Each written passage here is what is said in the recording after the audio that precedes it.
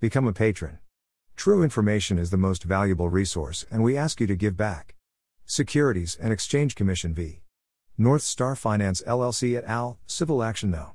15 CV 1339, D. MD. The Securities and Exchange Commission has obtained final judgments against the defendants in an advance fee loan scam involving bogus prime bank instruments.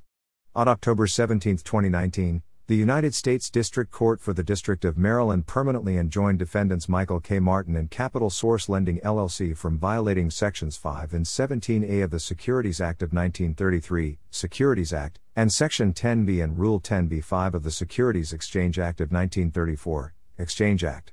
The court also enjoined them from directly or indirectly participating in the issuance, offer, or sale of any security, with the exception of the purchase or sale of securities listed on national securities exchanges. Martin was further enjoined from violating Section 15A of the Exchange Act. The court ordered Martin and Capital Source Lending to disgorge $2,689,660 plus $341,130 in prejudgment interest jointly and severally, and assessed a civil penalty against each of them in the amount of $3,030,791. As to defendant Thomas H. Vetter, the court permanently enjoined him from violating Section 15A of the Exchange Act, and from aiding and abetting violations of Section 17A of the Securities Act and Section 10B and Rule 10b-5 of the Exchange Act. The court enjoined Vetter from directly or indirectly participating in the issuance, offer, or sale of any security, with the exception of the purchase or sale of securities listed on national securities exchanges.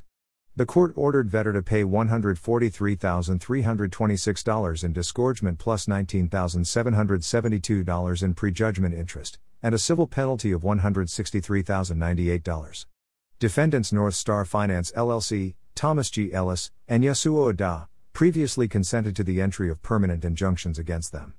In its October 17 order, the court ordered North Star to disgorge $2,062,255 plus prejudgment interest of $256,905 and to pay a civil penalty of $2,319,160. Ellis was assessed $822,282 in disgorgement and $101,941 in prejudgment interest jointly and severally with North Star, and was ordered to pay a separate civil penalty of $924,223. Similarly, Ada was ordered to pay $683,498 in disgorgement and $84,736 in prejudgment interest jointly and severally with North Star, and was ordered to pay a separate civil penalty of $768,234.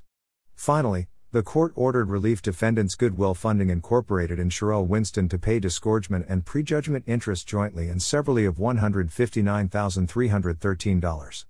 The SEC's investigation was supervised by Timothy N. England.